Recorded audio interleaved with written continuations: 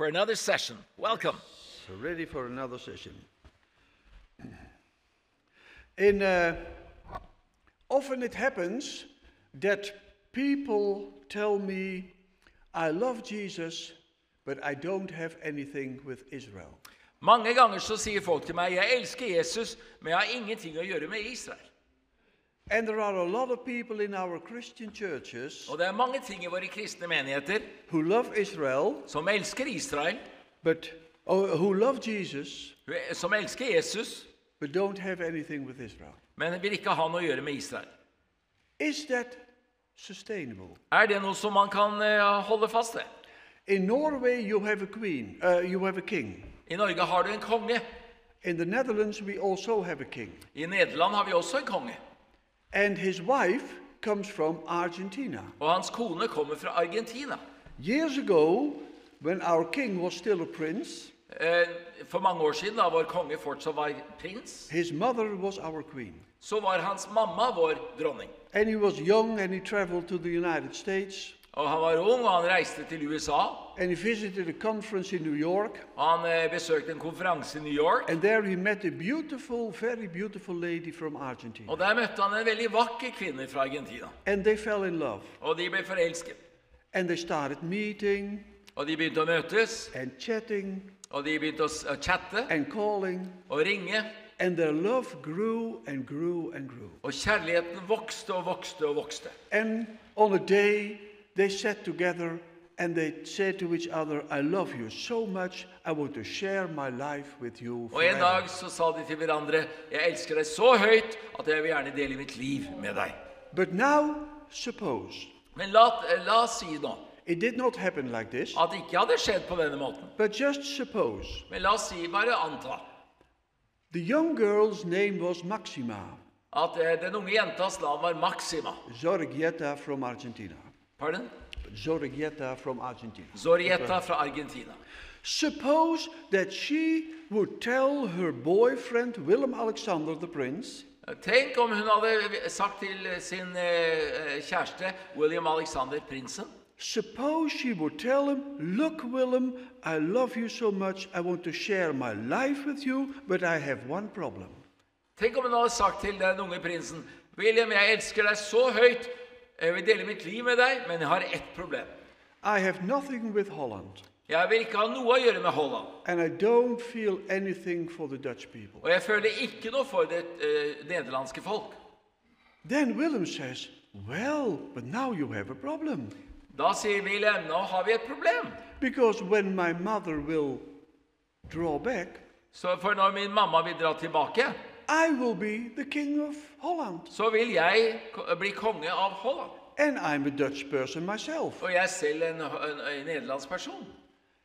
And then suppose that she would say, well, I know that, but I don't feel anything for Dutch people and I don't have anything with Og Holland. tenk om hun hadde sagt, vel, jeg vet til om det, jeg vet at du er nederlandsk, men jeg har ingen følelse for det. Then Willem will say to her, well, let's go to a therapist in counseling, marriage Så counseling. sier William til henne dag, la oss gå til en familieterapeut for ekteskapsrådgivning. And Maxima tells a story to the marriage counseling. Og Maxima sier historien til ekteskapsrådgiveren. And then the therapist says, well, dear lady Maxima, you can better not marry him. Og sier terapeuten, kjære fru Maxima, du bør ikke gifte deg med ham. Because he will be the king of Holland. For han kommer til å være konge over Holland, You will live in a palace in Holland. og du skal leve i et slott i Holland. And your life is totally all in the protocols of the Netherlands. Og ditt liv kommer til å reise seg alt sammen om folket i Nederland. You will be very unhappy. Du kommer til å være veldig ulykkelig. This didn't happen. But suppose. Men later som at det var sånn. Now suppose I say, I'm a Christian, I love Jesus, Tenk om jeg sier, jeg er kristen og jeg elsker Jesus, but I don't have anything with Israel, men jeg vil ikke ha noe å gjøre med Israel. and I don't have anything with the Jewish Og people. jeg vil ikke ha noe å gjøre med det nederlandske folk. Then you go to a religious counseling Så går du til person. religiøs rådgivning. You go to a pastor. Du går til en pastor. and you tell the pastor, look pastor, Og du sier til pastoren, se nå her, pastor, I love Jesus, jeg elsker Jesus, but I don't have anything with Israel and the Jewish people. men jeg vil ikke ha noe å gjøre med Israel og det jødiske folk. Then the pastor will say, Så vil pastoren si, then you have a huge problem, da har vi et stort problem. because your Savior is a Jew. Fordi din frelser er jøde. And when he will come back, he will be the king of Israel. Og når han kommer tilbake, blir han konge over Israel. Perhaps you can better consider to become a Muslim. Pardon? Ja. Perhaps you can Kanskje du heller skulle vurdere å bli muslim? Because Mohammed didn't have anything with Israel. Fordi han hadde ikke noe med Israel å gjøre. And Islam doesn't have anything with Jews. Og Mohammed og islam hadde ingenting å gjøre med Jesus. So if you say, I'm a Christian, I love Jesus, Så hvis du sier jeg er kristen og jeg elsker Jesus, but I don't have anything with Israel and the Jews, men jeg vil ikke ha noe å gjøre med Israel og jødene, perhaps it's more easy to become a Muslim. kanskje det er lettere da å bli muslim. So, in the previous... You're funny. But it's true. It's true. Ja, det er sant. It's terrible, but it's true. Det er fryktelig, men det er sant. In the previous sessions, we read a lot of Bible texts I de tidligere sesjonene har vi lest mange bibeltekster about the return of the Jewish people in the end of om times. hjemkomsten av jødiske folk i endens tid.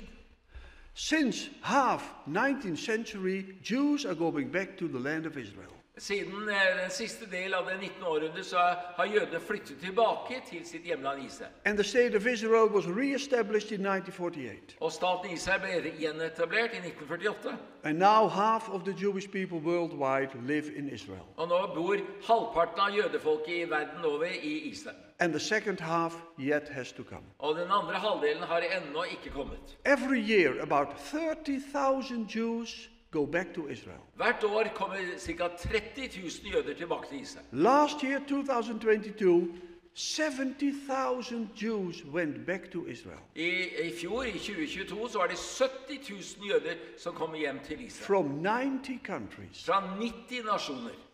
Also because of the war in Ukraine. Også på grunn av krigen i Ukraina. Our organization, Christians for Israel, Vår organisasjon Christians for Israel, since the war broke out, siden krigen brøt ut, we already assisted 6,000 Jews to go back from Ukraine to vi Israel. har allerede assistert 6.000 jøder å komme tilbake fra Ukraina til Israel. And now my presentation of this evening is a sensitive one. Så min presentasjon for i kveld, den er veldig følsom. Because the question is the return of the Jewish people just an issue of Israel? Tilbakekomsten av det jødiske folk bare et spørsmål for Israel? And as a Christian, I have nothing to do with it? Og at jeg som kristen ikke har noe med det å gjøre? Or do I as Christian have anything to do with that? Eller har jeg som kristen noe å gjøre med dette? There are a few Bible texts Det er noen få bibeltekster that speak about the role of the Messiah Jesus som snakker om rollen til Messias Jesus in the return of the Jewish people. i tilbakekomsten av det jødiske folk. We know all the texts that the Lord says that he will bring back the Jews from the four corners of the earth. Vi kjenner alle tekstene om jødene, at Herren sier at han bringer tilbake jødene fra verdens fire hjørner.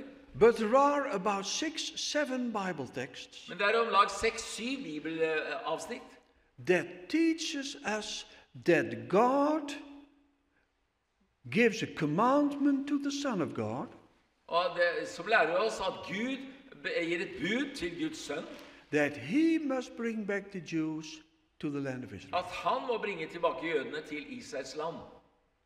And I want to read these passages with you. A Og few jeg of vil them. gjerne lese disse skriftstedene med dere.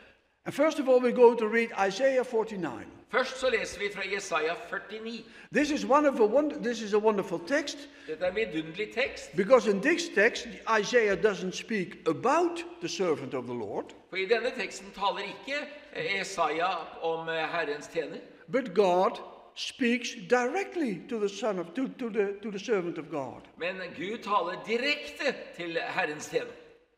We know that Jesus is the servant of the Lord, Vi vet at Jesus er Herrens tjener, and he will be born 600 years later. og han kommer til å bli født 600 år senere. So how can God speak directly to the Messiah? Så hvordan kan Gud tale direkte til Messias? That's because the Messiah was for eternity with the Father in heaven. Og det er fordi Messias var i all evighet med Faderen i himmelen.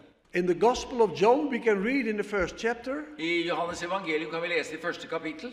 in the beginning was the Word, I begynnelsen var ordet, and the Word was with God, og ordet var med Gud, and the Word was God. og ordet var Gud. And the Word became flesh Og ordet ble kjød, and lived among us. og levde iblant oss. So the Word of God, the Messiah, Så Guds ord, Messias, lived from eternity with the Father in heaven. levde I evighet med Faderen I himmelen. And now the Lord speaks to him. Og nå taler Herren til ham. And now says the Lord, Og nå sier Herren, who formed me from the womb to be his servant, som formet meg fra mors liv til å være hans tjener, to bring Jacob back to him, og bringe Jakob tilbake til ham, so that Israel might be gathered to him. slik at Israel kan bli samlet til ham.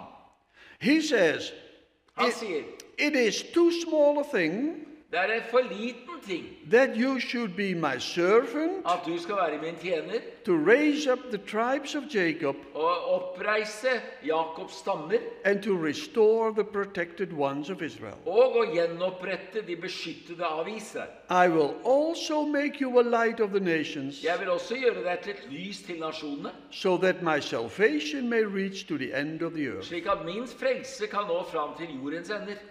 So God speaks to the servant of the Lord. Så Gud taler til Herrens tjener. And God says two things. Og Gud sier to ting. I will make you a light of the nations, Jeg vil gjøre deg til lys for nasjonene, and you will be my salvation until the end of the earth. og du skal være min frelser inntil jordens ende. We all agree Vi alle enige that this is about the Messiah. at dette om Messias. Because Jesus later said, I am the light of the life. For Jesus sa senere, jeg livets lys. And Jesus is our salvation Og Jesus vår frelser to the ends of the earth. til jordens ender. So God gives this as an appointment, as a commandment to the Messiah. Så Gud ga dette som et oppdrag og et befaling til Messias. But the Lord also says something else. Men Herren sier også noe annet. He also says, you should be my servant to raise up the tribes of Jacob Du skal være min tjener for å oppreise Jakobs stammer, and restore the protected ones of Israel. og gjenopprette de beskyttede av Israel. So the servant of the Lord, and we know it's Jesus. Herrens tjener vet vi Jesus. He gets two tasks, Han får to oppdrag, two commandments. to befalinger. To be a light for the nations, Å være et lys for nasjonene, and to bring back the Jewish people to the land of Israel. og å bringe tilbake jødefolket til Israels land. That's interesting, eh? Det interessant, ja. That he will be a light of the nations, we always heard here in the church. At han lys til nasjonene, det har vi alltid hørt I menigheten. But that Jesus will bring back the Jewish people, that was rather new for me. Men at Jesus skulle bringe tilbake jødefolket, det var ganske nytt for meg. For one of another reason, I never read this during my theology study. Av en eller annen grunn så leste jeg aldri dette under mine teologiske studier. Even I've read the Bible several times. Selv om jeg har lest Bibelen mange ganger. But for one or another reason, it was just a few years ago that my eyes are open for this passage. Men av en eller annen grunn, det var bare noen ganske få år siden at mine øyne ble åpnet for dette avsnittet. Let's go to another Bible passage. La oss gå til et annet bibelavsnitt. Isaiah 42. Jesaja 42. Because also in this text, the Lord directly speaks to the Messiah, For også I denne teksten taler Herren direkte til Messias, the servant of the Lord. Herrens tjener. I am the Lord. Jeg Herren. I have called you in Jeg har righteousness. kalt deg I rettferdighet. I will also hold you by the hand Jeg vil også holde deg I hånden and watch over you. og våke over deg. And I will appoint you as a covenant to the people, Jeg vil nevne deg som en pakt til folket, as a light to the nations, som et lys til nasjonene, to open blind eyes, til å åpne blinde øyne, to bring out prisoners from the dungeon, og bringe ut fanger fra hulene, and those who dwell in darkness from the prison. og de som bor I mørket fra fengsel.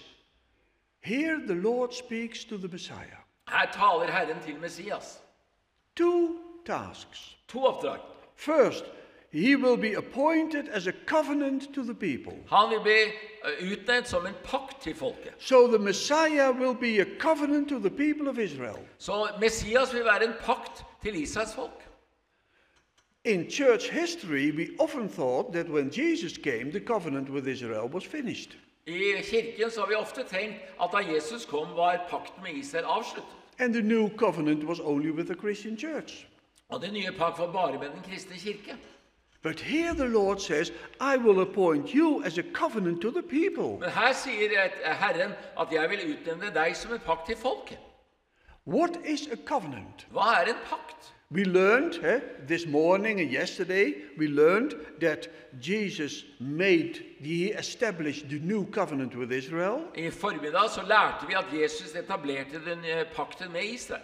That was by Jeremiah. Det beskrevet av Jeremia.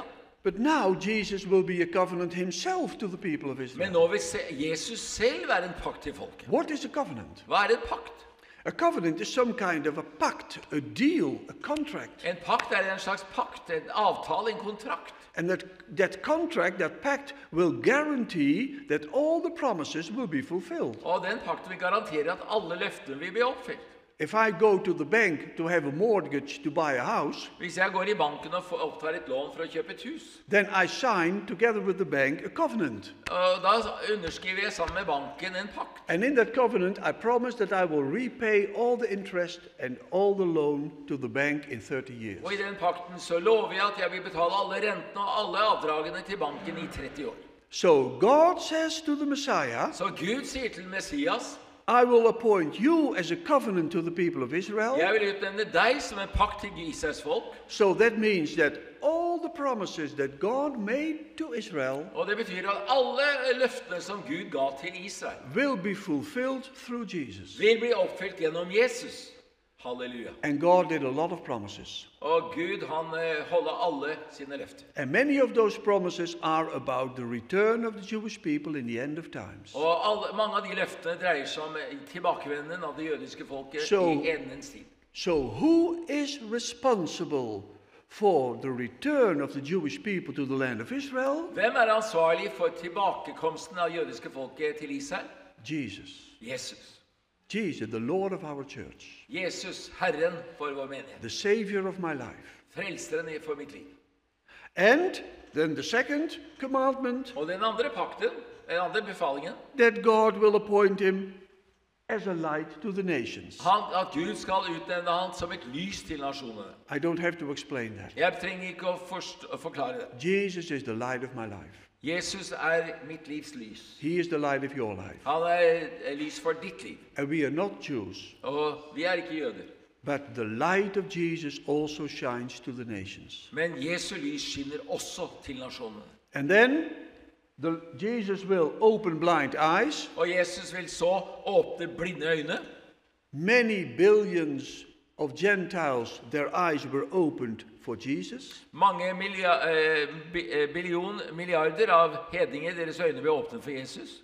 But he will also bring out prisoners out of the dungeon. Men han kommer også til å få fanger ut av hulene.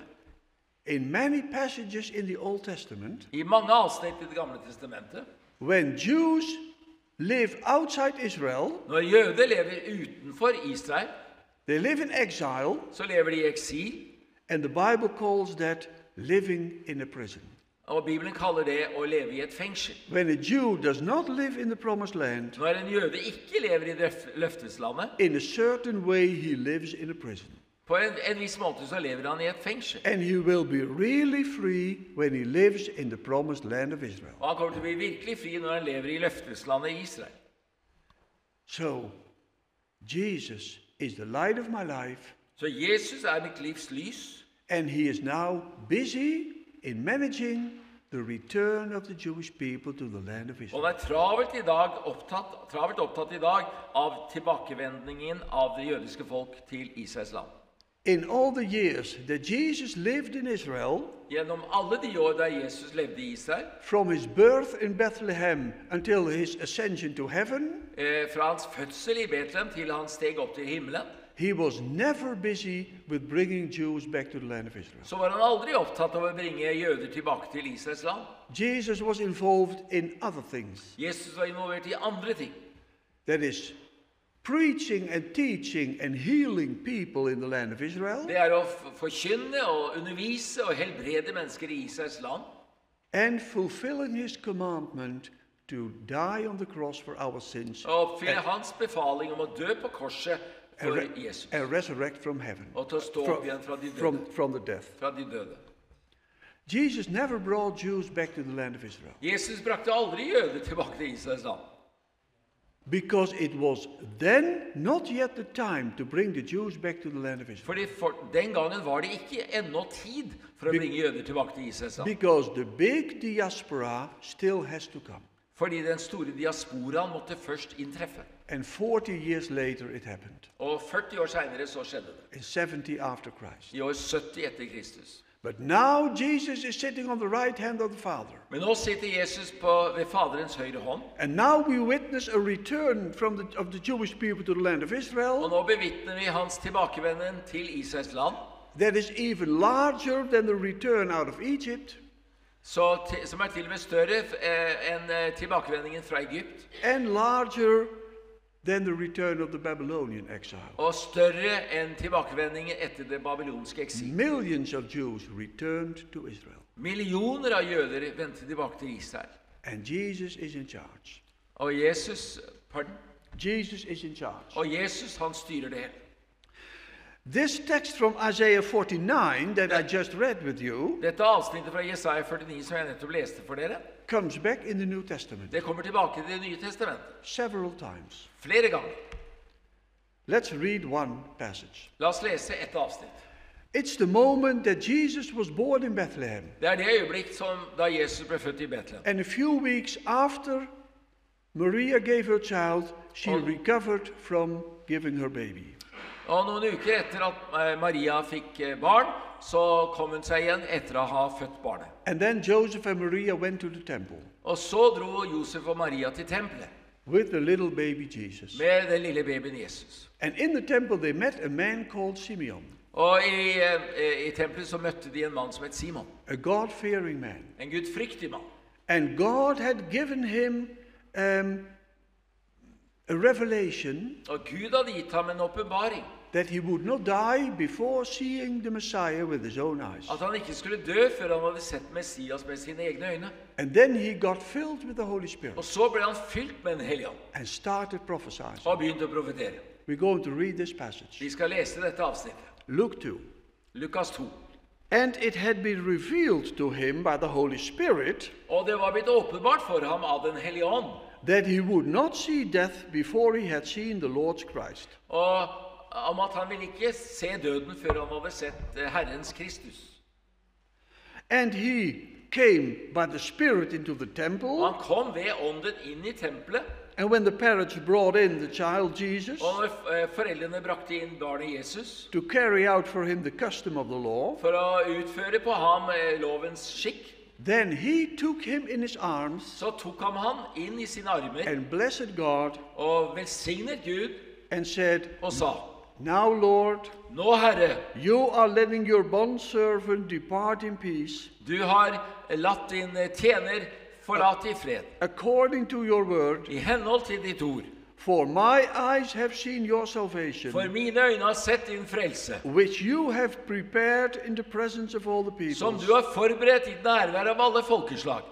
A light for revelation to the Gentiles, Et lys til åpenbaring overfor hedningene, and the glory of your people Israel. og til herlighet for ditt folk Israel. So, inspired by the Holy Spirit, Så inspirert av Den hellige ånd, Simeon repeats Isaiah 49. så gjentar Simeon Jesaja 49. He says Jesus will be a light for revelation for the Gentiles. Han sier at Jesus vil være et lys til åpenbarelse for hedningene. Jesus is the light of my life. Jesus mitt livs lys. And he will take care of the glory for his people Israel. Og han vil ta seg av herligheten for sitt folk Israel. What is the glory for his people Israel? Og hva herligheten for hans folk Israel? In the Greek text it says the word doxa. I den greske teksten så står det at det var doxa, herlighet. And that means the restoration of the honor of someone. The honor. He will take care for the honor and the restoration of the honor. Og doxa betyr at han vil ta seg av gjenopprettelsen av en persons ære. So Jesus will restore the honor, the glory for Israel. Så Jesus vil gjenopprette æren, herligheten for Israel. What does that mean? Hva betyr det? In the days of Simeon, I dagene til Simeon Israel lived in dishonor. så lever Israel i vanære. Many Jews did not live in the country of Israel yet. Mange jøder levde ennå ikke i landet. Most of the 10 tribes never returned to Israel. De fleste av de 10 stammene vendte aldri tilbake til Israel. Israel was occupied by the Romans. Israel ble okkupert av romerne. And they ruled Israel brutally. Og de styrte brutalt over Israel. When is the glory and the honor of Israel restored? Når blir æren og herligheten i Israel gjenopprettet? When all the Jews are back in the country. Når alle jøder tilbake i landet. When they praise the Lord. Når de priser Herren. When they obey the commandments of God. Og når de adlyder Guds befalinger. When they are a holy priesthood. Og når de har et hellig presteskap. And they glorify the God of Israel. Og de herliggjør Guds Israel. That's the honor of Israel. Det Israels ære. But even after Simeon, it became even worse. Men etter Simeon ble det enda verre. Many Jews were scattered all over the world. Mange jøder var utspredt over hele verden. So still Jesus has the task to restore the glory of Israel. Så fortsatt har Jesus oppdraget med å gjenopprette æren for Israel. And now he is busy with that. Og nå han travelt opptatt med det. And it's a huge challenge. Og det en stor utfordring. When we look what's happening in Israel. Når vi ser hva som skjer i Israel. And that many countries accuse Israel. Og mange land anklager Israel. There is a lot work to do for the Messiah. Det masse arbeid å gjøre for Messias. He is busy. Han travelt opptatt. I think it's wonderful. Jeg tror det vidunderlig. That this quote in Isaiah at dette sitat i Jesaja comes back in the New Testament. Kommer tilbake i det nye testamentet. And in Matthew 24, og i Matteus 24, Jesus says, så sier Jesus, and he will send forth his angels with a great trumpet blast. Han vil sende ut sine engler med stort trompetbrøl. And they will gather together his elect from the four winds. Og de vil samle sammen hans utvalgte fra de 4 vinder. From the one end of the sky to the other. Fra den ene enden i skyene til den andre.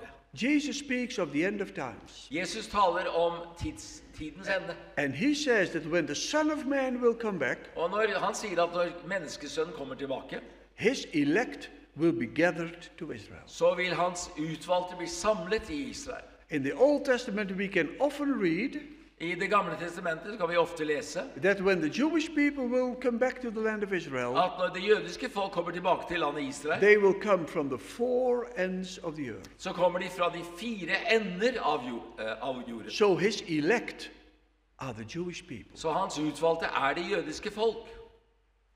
We are not the elect. Vi ikke de utvalgte. Because we don't have to be gathered to Israel. Fordi vi trenger ikke å være samlet i Israel. We live in the countries where we are living in. Vi lever i de land som vi bor i. The Bible says that God gave every nation its own territory to live. Gud sa at han ga hver nasjon sitt eget territorium å bo i. And Israel in the midst. Og med Israel i deres midte. If Jesus come back and the kingdom will be established over the whole wide world, the Norwegian people can just live in the kingdom in Norway. Og når Jesus kommer tilbake og Guds rike etableres over hele den ganske jord, da kan det norske folk fortsette å leve her i Norge. And the Dutch people live in Holland. Og de nederlandske kan leve i Holland.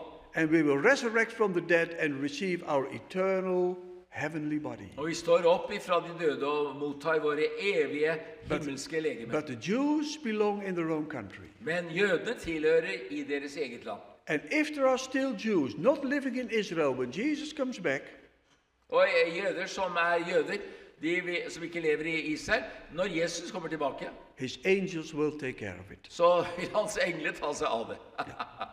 Praise God.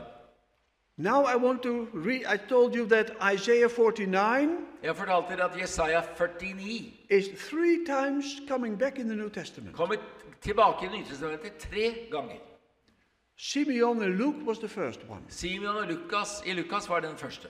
The next text I'm going to read with you, Den neste teksten jeg skal lese, and that's a difficult text. det en vanskelig avsnitt. A difficult text for pastors to preach about. Vanskelig tekst for pastorer å undervise ut. Because there is a woman that asks Jesus for help.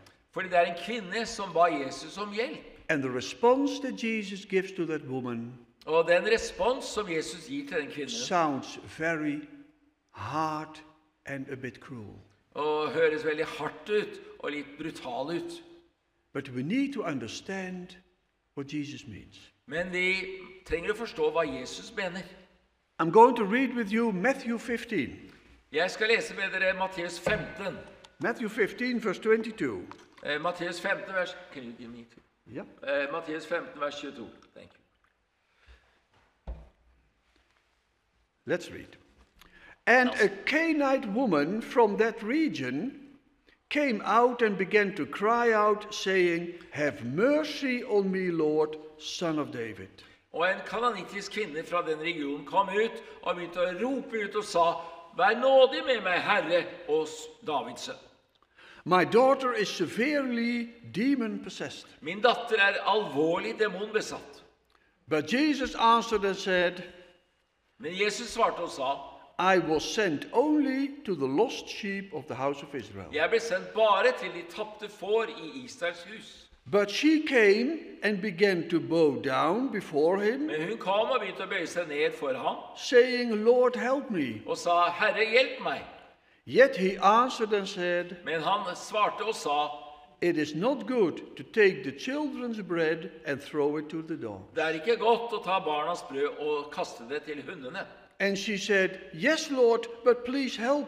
Men hun sa, "Ja, Herre, men vær så snill og hjelp. For even the dogs feed on the crumbs that fall from their master's table. For til og med hundene, de får mat fra de smulene som faller fra deres mesters bord." Then Jesus said to her, Da sa Jesus til henne, O woman, your faith is great. "Å kvinne, din tro stor. It shall be done for you as you desire. Det skal bli gjort til deg som du ønsker." And her daughter was healed at Og once. hennes datter ble helbredet øyeblikkelig.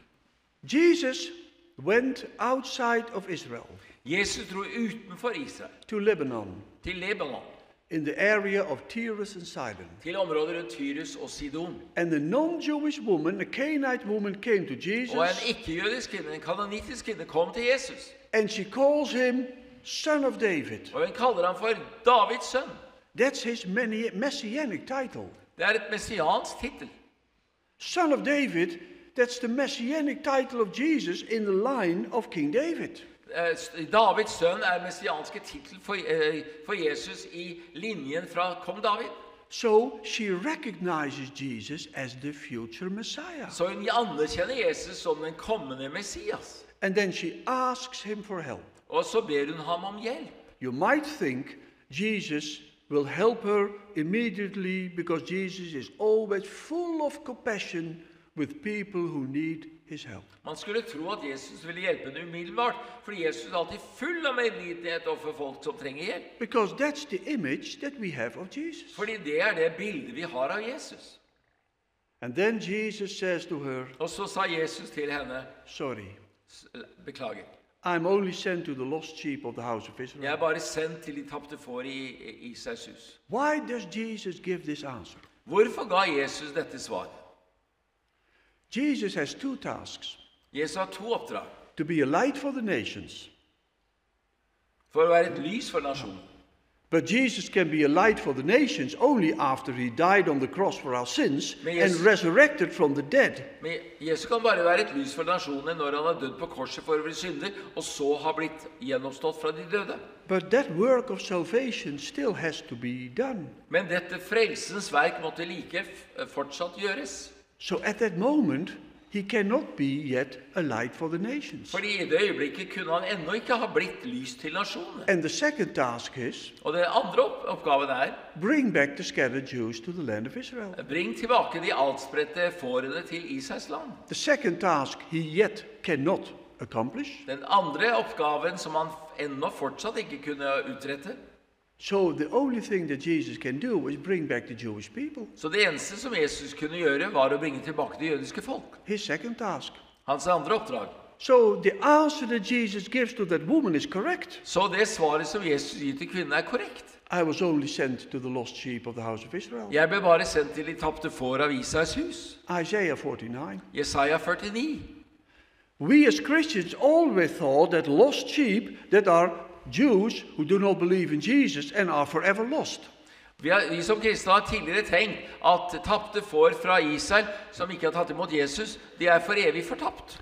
But the Greek word apollomi that is mentioned here, Men det greske ordet som nevnes her, that Greek word also means something that's get lost.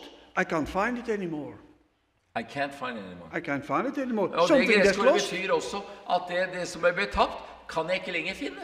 You know, you remember 100 sheep? Dere husker One sheep got lost. 100 får, en som ble borte. He was somewhere looking for food and he forgot the road and the other flock was away and he didn't know how to come back to the flock. De tapte får hadde gått seg vill og hadde rotet seg bort for å finne noe mat, og så kom seg bort. And Jesus said, the shepherd, let the 99 sheep alone. Jesus sa da, lot hyrden de 99 fårene være alene, And went looking for that one lost sheep. og gikk for å lete etter det ene tapte fåret. That's what this word means. Det det dette ordet betyr. So who are the lost sheep of the house of Israel? Hvem de tapte får for Israels hus? That are the Jews who do not live in the land of Israel. Det de jøder som ikke lever i Who Israels live land, scattered out of Israel. som alt spredt vekk fra Israel, Who lost the road. som tapt veien. And Jesus has to bring them back to the land of Israel. Og Jesus må bringe dem tilbake til landet. Isaiah 49. Jesaja 49. So that's correct answer. Så det korrekt svar. But then Men the så- woman, instead of being insulted, she Men- kept on, Lord, help me. Kvinnen i stedet for å bli fornærmet, hun fortsatte å si, Herre, hjelp meg. And then Jesus says, yeah, sorry, but the bread, I'm the bread that comes from heaven, is for the Jewish people. Men han sa, beklager, men dette brødet som jeg har, det for det jødiske folk. And she is a Gentile woman, Og hun en hedensk kvinne, far away from the citizenship of Israel. langt unna fra borgerskapet i Israel. You remember Ephesus 2 this Dere husker morning? Efesere kapittel 2. Believing in other gods. Tro på vår Gud. And Jesus calls her a dog. Og Jesus kaller henne en hund. If I call you a dog, Hvis jeg kaller deg en hund, you can bring me into court. så kan du ta meg til retten. And perhaps you win the case. Og du vinner antagelig i And saken. I have to pay you thousands and thousands of crowns. Og jeg må betale deg tusenvis av kroner. So I will not call you a dog. Så jeg skal ikke kalle deg en hund. But do you understand Forstår why du? the people of Israel are in those days, the children and the Gentiles who do not believe in God, are the dogs? Du klar over at Israels folk på den tiden var barna, og hedninger som ikke tatt imot Jesus, de hundene. And now what's happening? Og nå skjer det. Normally you might think that this woman is insulted. Vanligvis så vil du tenke at denne kvinnen ble fornærmet. You might think that this woman will get angry Du ville kanskje tenke at denne kvinnen ville bli and sint, start shouting to Jesus og begynne å rope på Jesus, and go away. og gå vekk. But no. Men You, nei. you know what she says? Vet du hva han sa? She says, yes, Lord. Hun sier, ja, Herre. So she agrees. Så hun enig. She agrees that the Jewish people are the children and that she is a dog.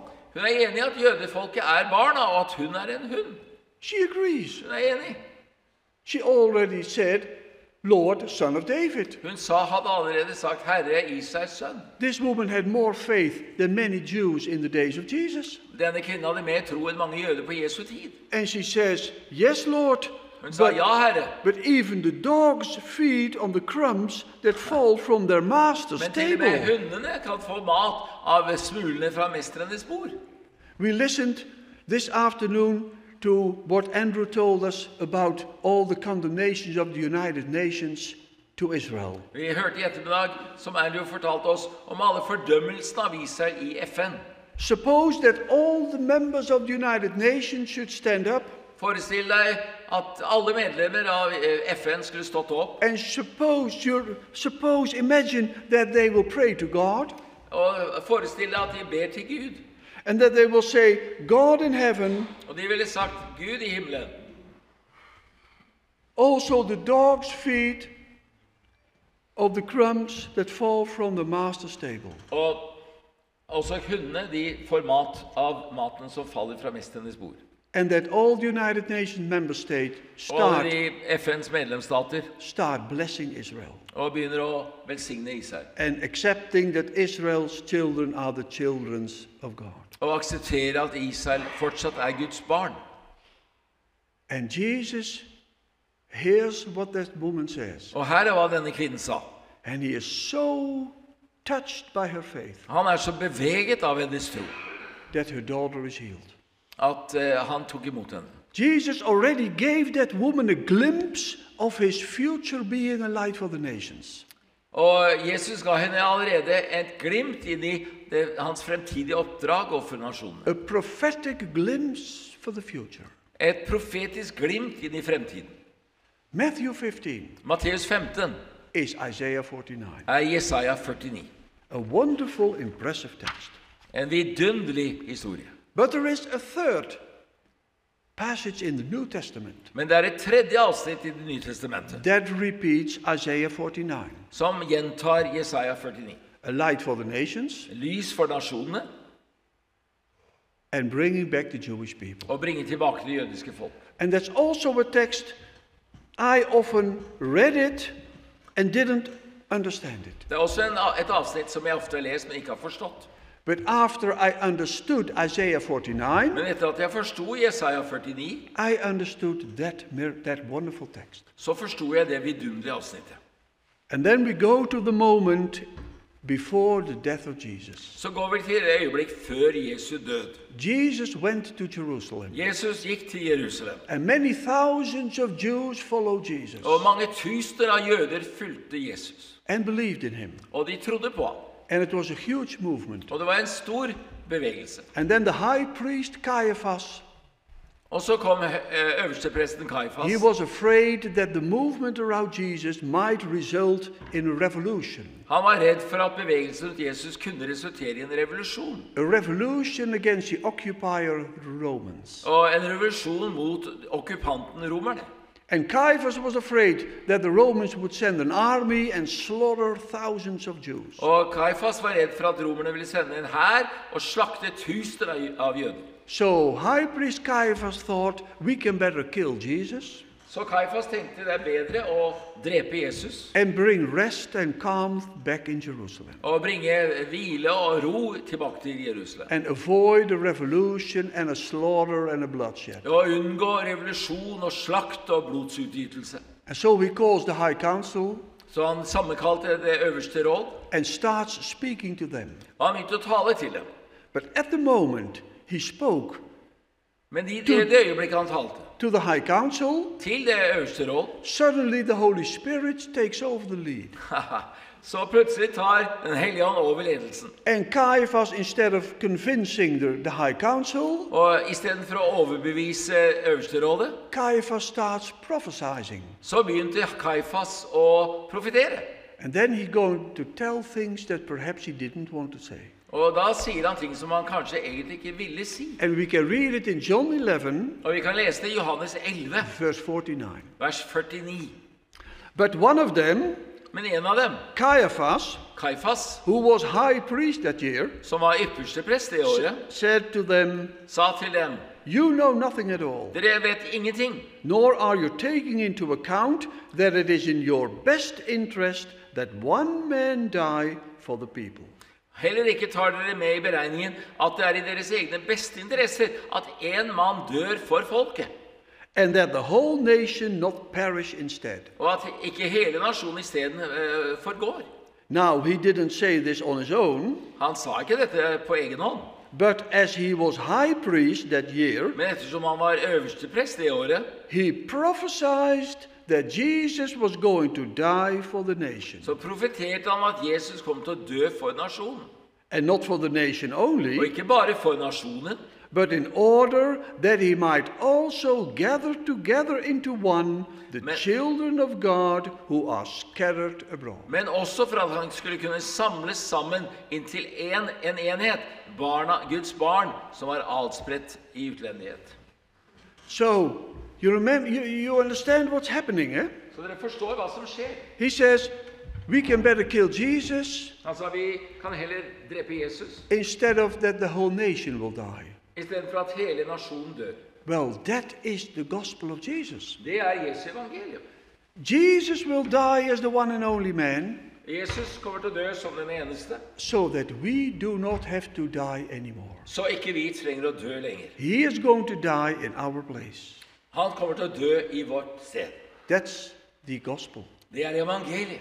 But then, Caiaphas is adding something else. Men så legger Kaifas til noe mer. He says that Jesus will also gather together the children of God who are scattered abroad. At Jesus skal også samle sammen Guds barn som adspredt I utlendighet. Who are the children of God who are scattered abroad? Hvem Guds barn som adspredt I utlendighet? Are we as Christians the children that are scattered abroad? Vi som kristne barna som adspredt I utlendighet? No. Nei. We are not scattered abroad. Vi ikke adspredt I utlendighet. Norwegian Christians live in Norway. Norske kristne lever I Norge. You are not scattered abroad. Dere ikke adspredt I utlendighet. I'm a Dutchman and I live in Holland. Jeg nederlender og jeg bor I Holland. I'm not scattered abroad. Jeg ikke adspredt I utlendighet. Who are the children of God who are scattered abroad? Hvem Guds barn som adspredt I utlendighet? The Jewish people Det jødiske folk. that still do not live in the land of Israel. Det jødiske folk som fortsatt ikke lever I Israels land. So what's Caiaphas doing? Så hva det Kaifas gjør? He quotes Isaiah 49. Han siterer Jesaja 49. Jesus will die so that we don't have to die. Jesus vil dø så ikke vi trenger å dø. He is the light of my life. Han mitt livs lys. And he will bring back together the scattered Jews. Og han skal bringe sammen igjen det adspredte jødene. That's the full Jesus. Det den fulle Jesus. Many Christians only believe in half Jesus. Mange kristne tror bare på den halve Jesus. The light of the nations. Lys for nasjonene. But the other half of Jesus Men den andre halvdel av Jesus. is the King of Israel. Det Israels konge. And he will bring back the Jewish people. Og han vil bringe tilbake det jødiske folk. To the land of Israel. Til Israels land. So, this is a wonderful text. Dette en vidunderlig tekst. And that's why Zacharias... Og derfor sa Zakaria. Oh no, this is... this is Mary in her song. That's why Mary can express in her song... Derfor kan Maria uttrykke sin sang that when Jesus will be born... at når Jesus blir født... that he was given to help his servant Israel. At han ble gitt for å hjelpe sin tjener Israel. In remembrance of his mercy. I hans endeløse barmhjertighet. Just as he spoke to our fathers. Akkurat som han talte til våre fedre. To Abraham and his descendants. Og til Abraham og hans etterkommere. That's why Mary, when she is pregnant of Jesus. Derfor da Maria var gravid med Jesus. And speaks about her future son. Og taler om sin fremtidige sønn. She can say, he is going to help Israel. Han skal hjelpe Israel. He is going to fulfill the promises of God. Han skal oppfylle Guds løfter. Spoken to our fathers. Som ble uttalt til våre fedre. And that is a wonderful, wonderful text. Og det en vidunderlig avsnitt. And that's why the Lord says in Jeremiah 31. Derfor sier Herren I Jeremia 31. We read that text earlier of the new covenant. Vi har lest teksten tidligere fra den nye pakt. The Lord speaks in Jeremiah 31 also to the nations. Herren taler I Jeremia 31 også til nasjonene. Mostly Jeremiah speaks to the people of Israel. For det meste taler Jeremia til Israels folk. But in one passage he speaks to the nations. Men I ett avsnitt så taler han til nasjonene. And he speaks to us. Og han taler til oss. And then the Lord says to us. Så sier Herren til oss. Hear the word of the Lord, you nations. Hør Herrens ord, dere nasjoner. And declare it in the coastlands far away. Og klær det til kystene langt borte. And see, he who scattered Israel will gather him. Han som adspredte Israel vil samle ham. And he will keep him as a shepherd keeps his flock. Og han vil bevare ham som en hyrde bevarer sin flokk. So we as Christians, we have a commandment of God. Så vi som kristne har en befaling fra Gud. Declare it in the coastlands far away. Erklær det i kystene langt borte. So what do we have to declare in the coastlands far away? Hva det vi skal erklære i kystområdene langt borte? That the Lord will bring back the scattered Jewish people in the land of Israel. At Herren vil bringe tilbake de adspredte folkene, jøder, til Israel. So it is a commandment for all of us as pastors. Det en befaling til alle oss her. Preach and teach in your churches. Undervis og forkynn i din menighet. And tell it to the politicians. Og fortell det til politikerne. And declare it in the coastlands far away. Og erklær det i kystområdene langt borte. Norway is a coastland. Norge et kystland. Not every country is a coastland. Ikke alle land har kyst. Norway is a coastland. Norge et kystland. I cannot imagine how many thousands of kilometers on coastland Norway has. Jeg kan ikke forestille meg hvor mange tusener av kilometer Norge har av kystområder. So Norway has the task. Så Norge har oppdraget. Preach it. Forkynn det. God who scattered away the Jewish people Gud har adspredt det jødiske in folk 70 after Christ. i år 70 etter Kristus. He will now bring them in. Han vil nå bringe dem inn. And Jesus is busy. Og Jesus sier, And he will continue han vil fortsette bringing in the Jewish people å bringe inn det jødiske folk to the land of Israel. til Israels land. And we have to preach about it. Og vi må preke det alt.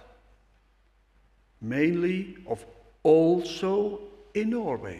Kanskje også i Norge.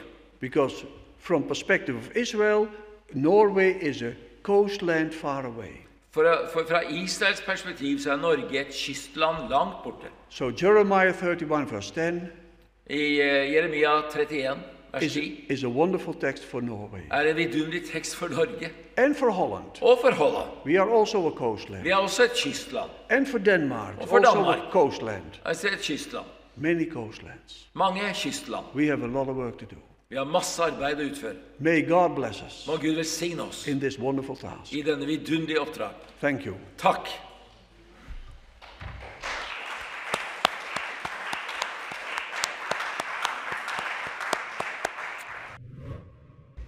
Well, dear friends, what I want to spend a little bit of time this evening is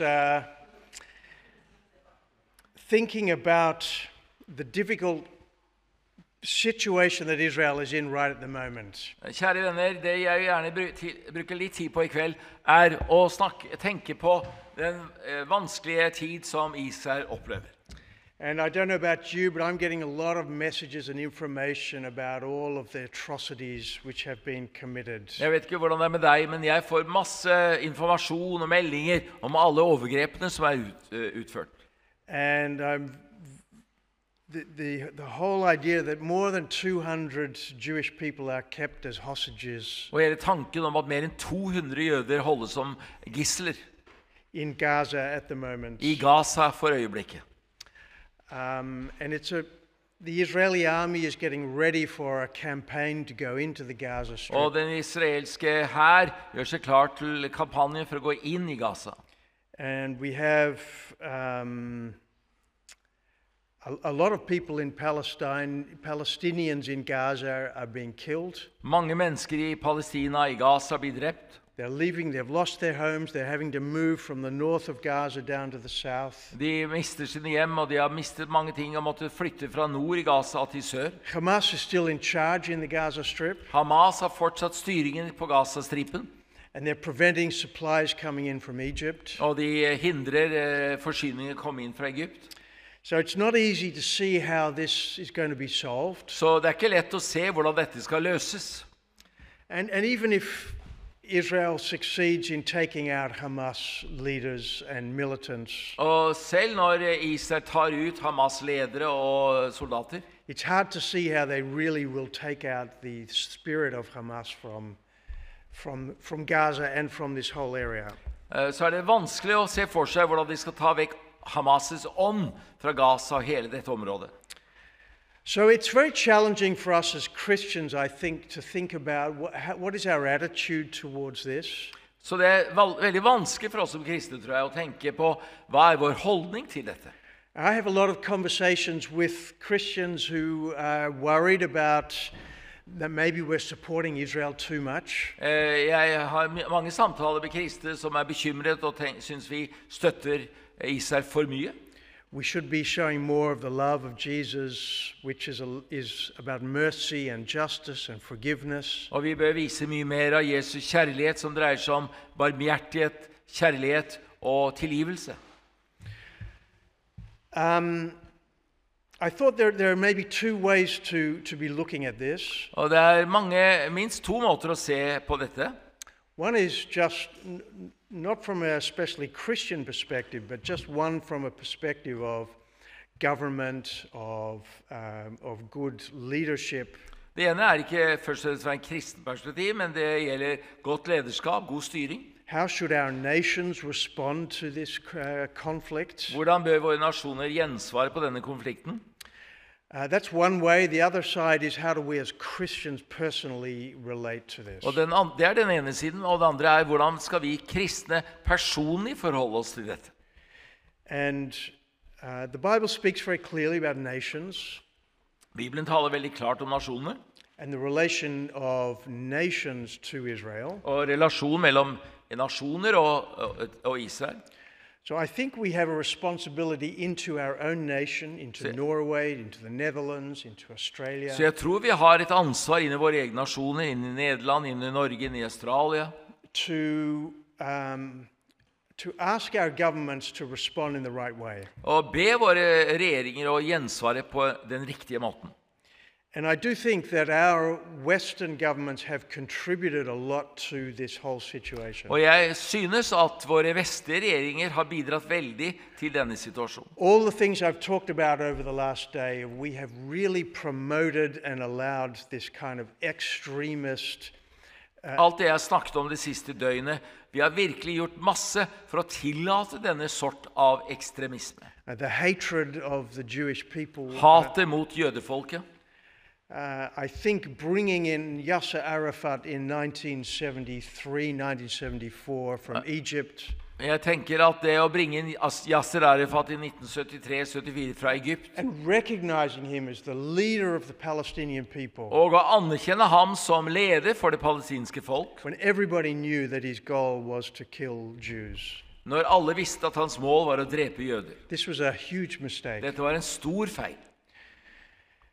So there are a number of arguments, I think, about even once this immediate conflict is resolved, about how do we relate to the Palestinians and Israel. Det mange sider her, til og med når denne konflikten over. Hvordan skal vi forholde oss til palestinerne og til Israel? And in our report we make some recommendations to government. Og i vår rapport så gir vi en del anbefalinger til regjeringen. And we say there are really three things that we should be doing. Og vi sier at det egentlig tre ting vi bør gjøre. First of all, we should reject extremism. For det første så skal vi avvise ekstremisme. And we must demand mutual acceptance on both sides of this conflict. Og vi må kreve gjensidig aksept på begge sider av denne konflikten. So we cannot be supporting either side, and certainly not the Palestinians, so long as they reject Israel's right to exist. Vi kan ikke støtte noen av sidene som driver og støtter denne ekstremismen. It's sometimes said that Israel does not accept the Palestinians' Noen ganger existence. sies det at Israel ikke aksepterer palestinerne. I don't think that's right. Jeg tror ikke det rett. Israel does not accept the right of the Palestinians to statehood. Israel aksepterer ikke retten som palestinere måtte ha til statsdannelse. But accepts the rights of Palestinians to exist as Palestinians. Men den aksepterer retten som palestinere har til å eksistere som palestinere. But the Palestinian leadership does not even accept the right of Jews to live as Jews. Men den palestinske lederskapet aksepterer ikke engang retten som jøder har til å leve som jøder. And that's what I think must be understood. Og jeg tror dette må vi forstå. The second thing is, if we're going to use international law, we should use it fairly and equally to all actors in the region. Og hvis vi skal bruke for det andre folkeretten, så må vi bruke det på samme måte til alle aktører i regionen.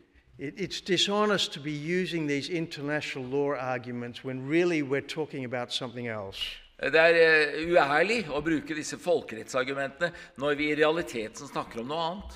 And I think, thirdly, the most difficult thing will be to strengthen Palestinian institutions of government based on the rule of law. Og jeg tror for det tredje så er det veldig viktig å kunne akseptere og hjelpe palestinere i å utvikle institusjoner som er basert på rettsstaten. So we can put aside the question whether the Palestinians are a people or not. Vi kan legge til side spørsmålet om hvorvidt palestinere er et folk eller ikke. But we do have a group who wants to live separately. Men vi har her en gruppe som ønsker å leve separat. They want some kind of self-determination or autonomy. De ønsker en eller annen sort av selvbestemmelse eller uavhengighet. But you only have that right if you're able and willing to do that peacefully. Men du har bare det hvis du er villig til og i stand til å gjøre det fredelig. So I think any support that we might give as countries, as nations, Så jeg tenker at enhver støtte som vi kan gi som nasjoner, som land, must be directed to ensuring må være styrt til det å forvisse oss that they really develop a strong society based on the rule of law. at de virkelig utvikler sterke samfunn gjennom rettsstaten. So the first is confronting Palestinian rejectionism. Det første er å konfrontere palestinsk avvisningsfilosofi. The second is interpreting international law equally. Det andre er å bruke folkeretten på lik måte.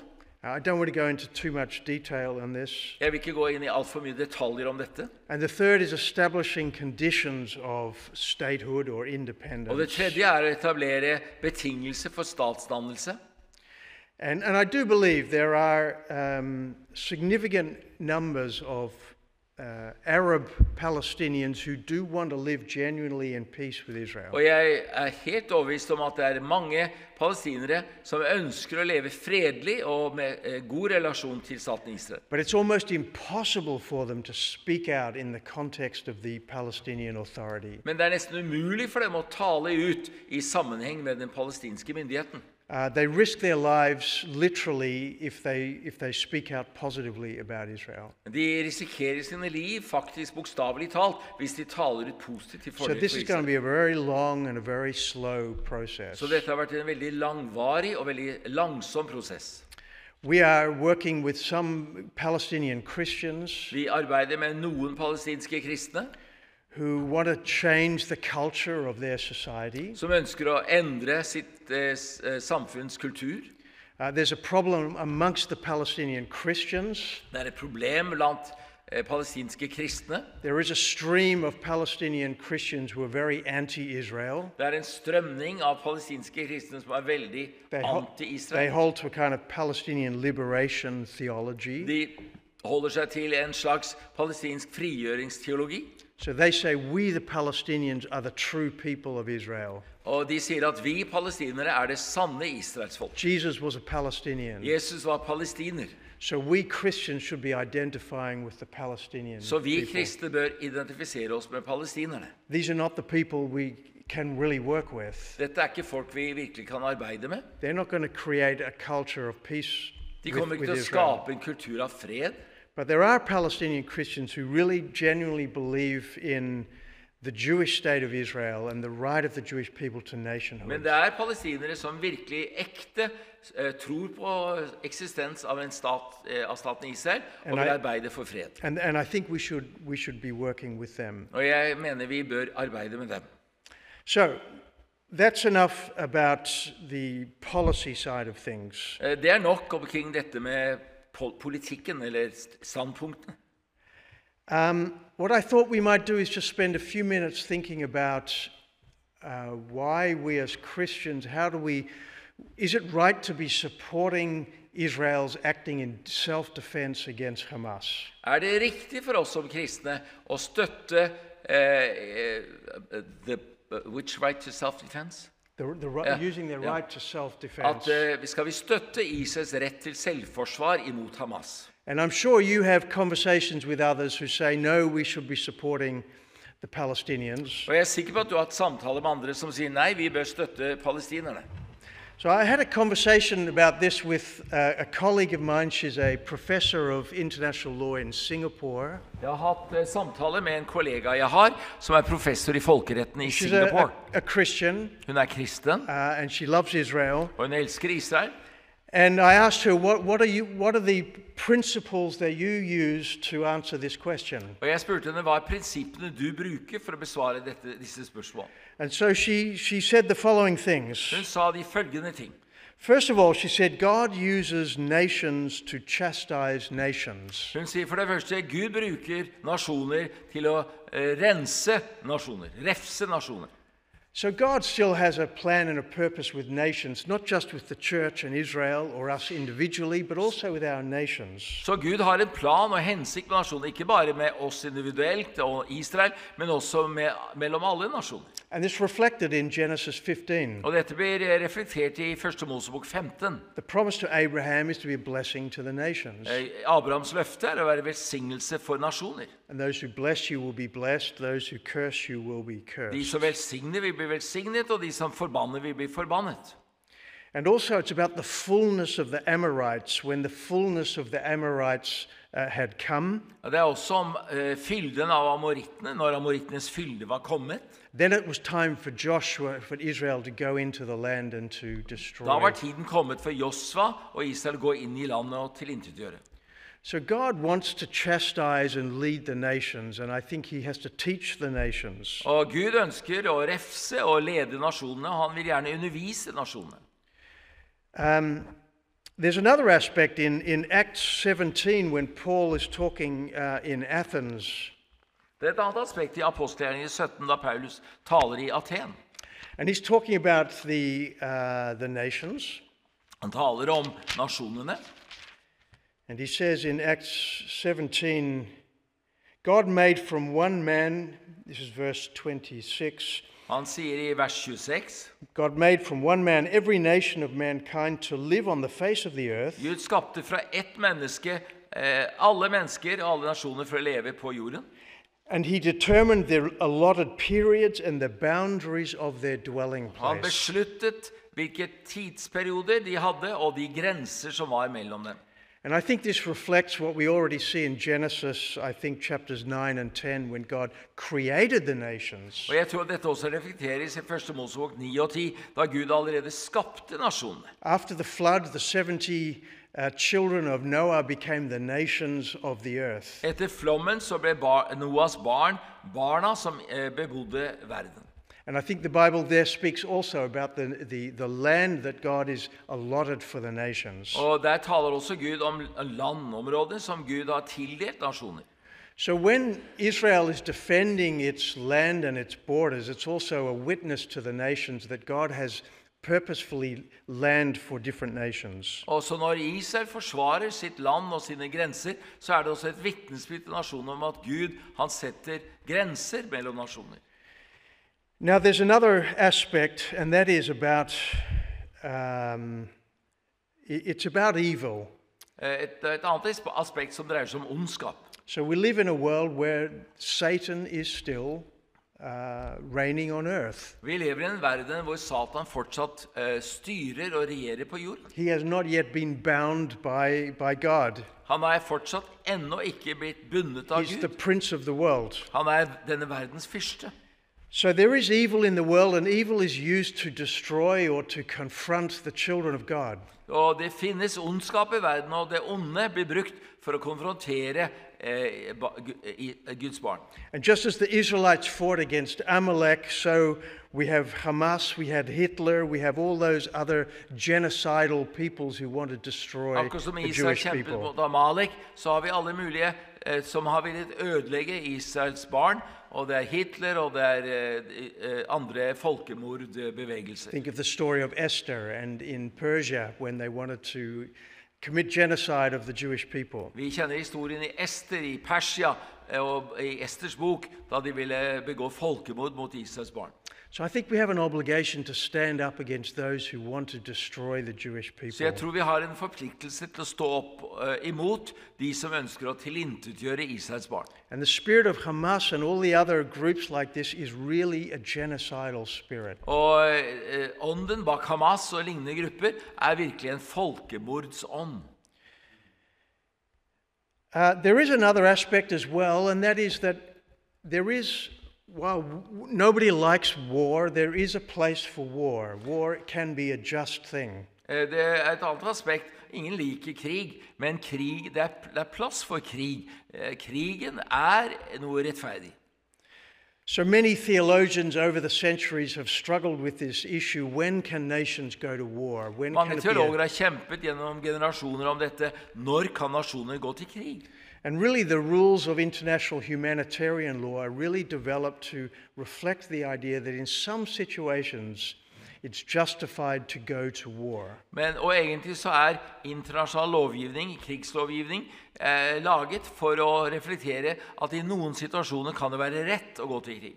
So if we look at the Second World War, Hvis vi ser på andre verdenskrig, when Hitler was starting to expand his empire and he wanted to take the Sudetenland of Czechoslovakia, da Hitler utvidet sitt rike, og han ville ta Sydenland i Tsjekkoslovakia, he'd already declared his intentions regarding the Jewish people. så hadde han allerede erklært sin hensikt overfor jødefolket. And the nations had a choice of how to handle Hitler. Og nasjonene hadde et valg av hvordan de skulle håndtere Hitler. And we all remember Chamberlain, who went to Munich and made an agreement with Hitler, Og and vi he said, kje- now we will have peace because Hitler has said he will do the right thing. Og vi husker Chamberlain som dro til München og møtte Hitler og sa, nå kommer vi til å få fred, fordi Hitler vil gjøre det som er rett. This was a failed policy. Dette var en feilslått politikk. And I think Winston Churchill was one of the few who realized, no, the only way to stop this evil is to go to war with Hitler.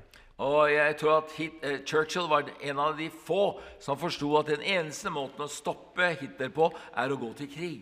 So I do believe that Israel has a right to fight against, and not only Israel, we should all be fighting against this spirit of genocide against the Jewish people. Så jeg tror at Israel har rett til å gå til kampen her, men ikke bare Israel, men vi bør alle kjempe imot denne folkemordsånd imot Israel.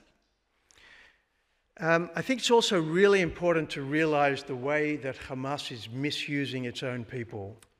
Jeg tror at det er veldig viktig å forstå hvordan Hamas har misbrukt det palestinske folk. It's incredible when you see the way that they use their children and women and families as human shields against Israel. Det er utrolig å se hvordan de har brukt barn og familier og kvinner som menneskeskjold. And they deliberately put all their weaponry and their operations within civilian houses and hospitals and schools Og de har and med mosques. hensikt lagt alle sine våpen inn i sivile skoler og boliger og under moskéer og sykehus. Because they know that they can sacrifice their children in order for the just cause that they have for Allah. Og fordi de vet at de kan offre sine barn på grunn av sin rettferdige sak innenfor Allah. And their goal is that there will be as many civilian casualties as possible, Og målet er at det skal være så mange sivile offer som mulig. so that world opinion will be turned against Israel. Så verdensopinionen vil vendes imot It's a Israel. very deliberate policy and strategy. Det er veldig bevisst politikk og strategi.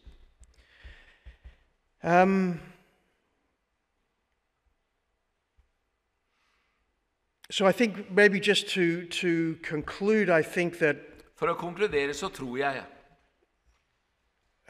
I do believe Israel is justified in going into the Gaza Strip. Jeg tror at Israel er berettiget til å gå inn i Gazastripen. And I think it's realized the only way to destroy Hamas is to really go in and take out every part of Hamas Og jeg tror infrastructure. at det er riktig å si at de må gå inn i Gaza og ta ut alle deler av Hamas. And we pray, of course, for everybody in Gaza. We pray for all the families and the people of Vi ber Gaza. for alle i Gaza, alle familier som er der, og barn.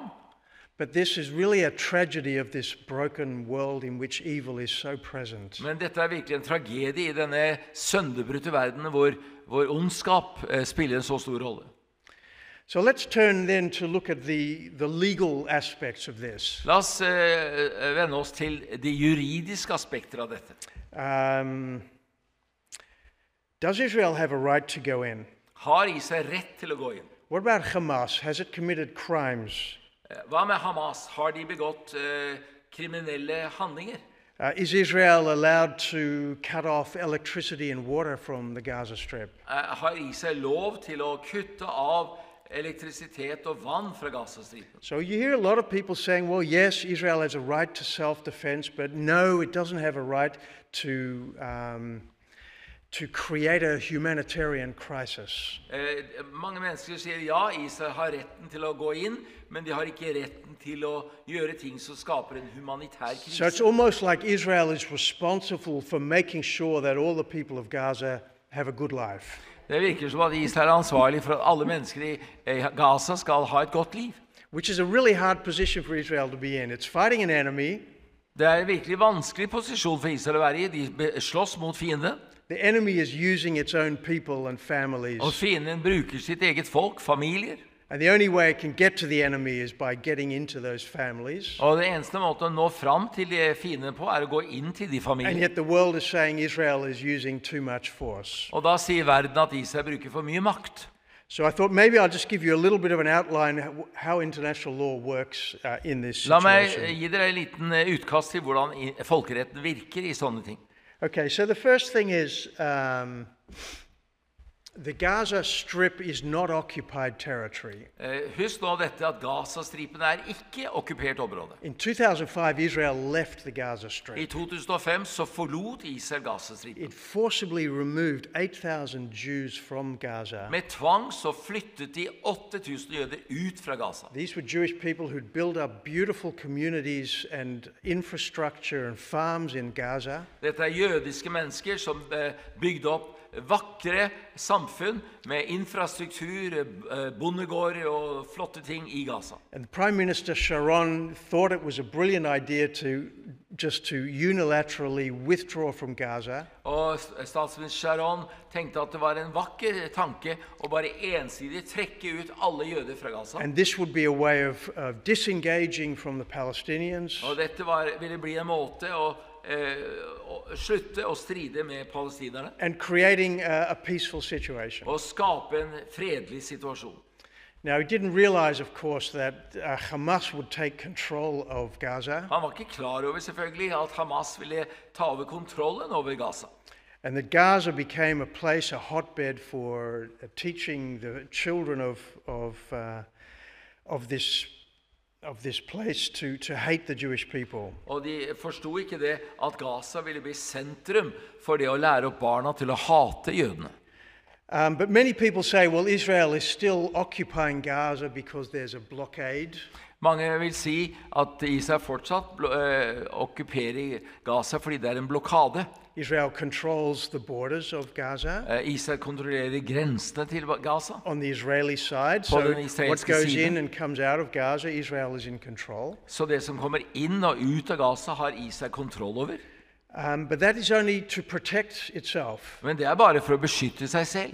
Israel has no control within the Gaza Strip. Israel har ikke noe kontroll innenfor Gazastripen. So in my view, it's no longer occupied territory. Så etter mitt syn så er det ikke lenger okkupert territorium. And that's important legally because an occupying power has a responsibility to the civilian population. Det er viktig for meg dette fordi den okkuperende makt har et ansvar overfor den sivile befolkningen. This is the fourth Geneva Convention. Det er den fjerde Genève-konvensjonen. So I believe, and quite a number of lawyers as well, that Israel is not under the fourth Geneva Convention in relation to Gaza.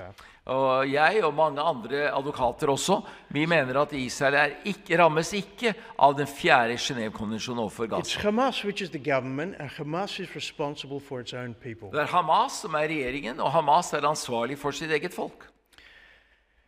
And it's Hamas which attacked Israel on the 7th of October. Det er Hamas som angrep Israel den 7. oktober. This was not just a random group of people from Gaza. Dette ikke bare en tilfeldig gruppe fra Gaza.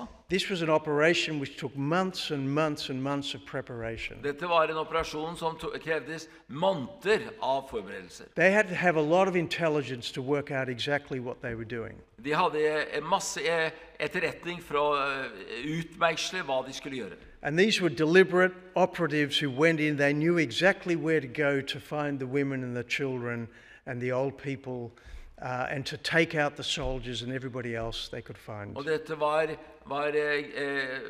utsendinger med bestemte oppdrag for å ta ut kvinner og barn og befolkningen i Israel. So Israel is facing a well-organized operation of Hamas. It's well-financed, it's well-organized, and it's very deliberate. Så Israel står overfor en veldig velfinansiert og velorganisert operasjon fra Hamas med masse penger involvert.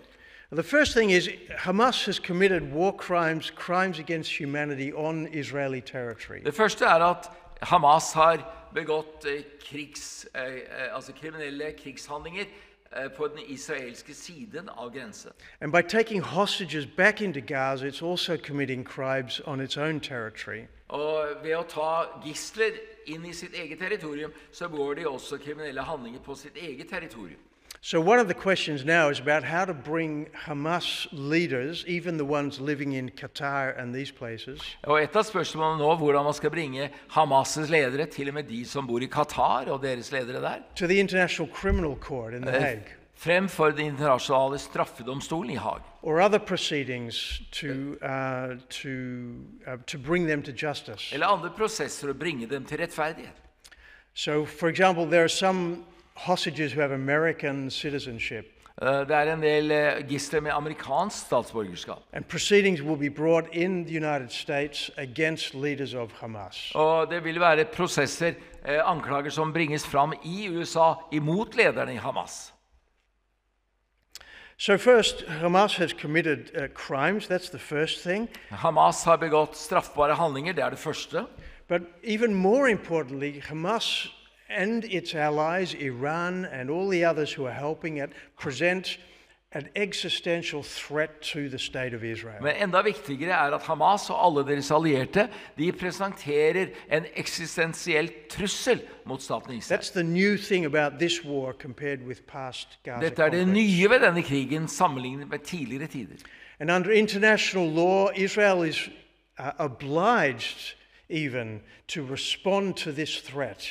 Og etter folkeretten så Israel til og med forpliktet til å gjensvare til denne trussel. Every state has the responsibility to defend its citizens against those who want to kill them. Alle stater har et ansvar for å forsvare sine borgere mot de som angriper dem.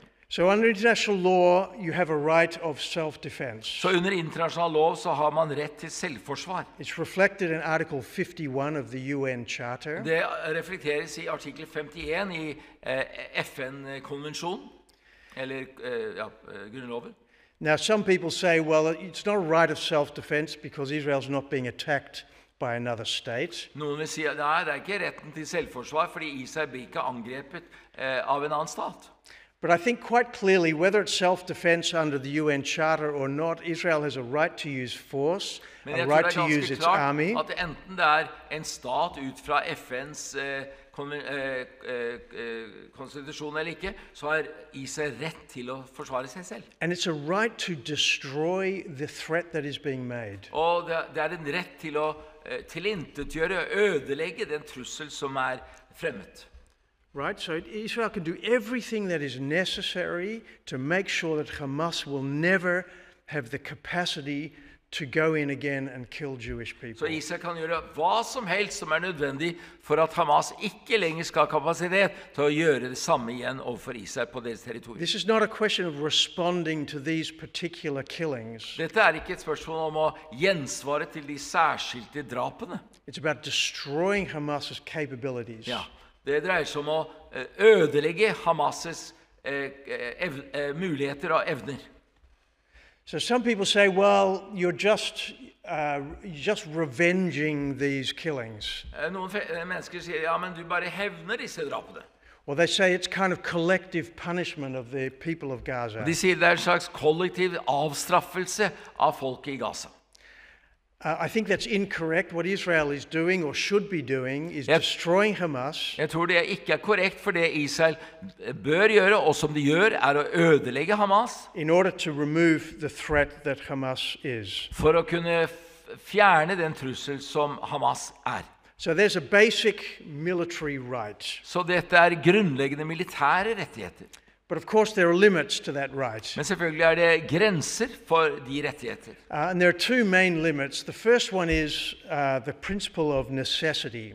Og det er to særskilte begrensninger, og det ene er prinsippet om nødvendighet. You can only do those things that are necessary to remove the threat. Du kan bare gjøre de ting som er nødvendige for å fjerne truslene. So it's very difficult for the Israeli army, the IDF. They're always making decisions. Det er veldig vanskelig for det israelske hæren, IDF, for de må alltid ta beslutninger. What is necessary in order to get rid of Hamas's capabilities? Hva er nødvendig for å fjerne Hamas' evner og muligheter? And these are decisions that only the IDF leadership can take. Og dette er beslutninger som bare lederskapet for IDF kan ta. So journalists, Christian theologians, journalister, kristne teologer, we don't have the right to say what Israel should be doing. Vi har ikke retten til å si hva Israel bør gjøre. You have to sit in the shoes of the military commander who's making the decisions. Du må sitte i skoene til den militære kommandant som tar de beslutningene. But it has to be, first of all, it has to be necessary, and the second thing is it has to be proportionate. Det første er at det må være nødvendig, og så må det være proporsjonalt. Now, there's a lot of confusion about what proportionality means. Det er mye forvirring om hva proporsjonalitet er.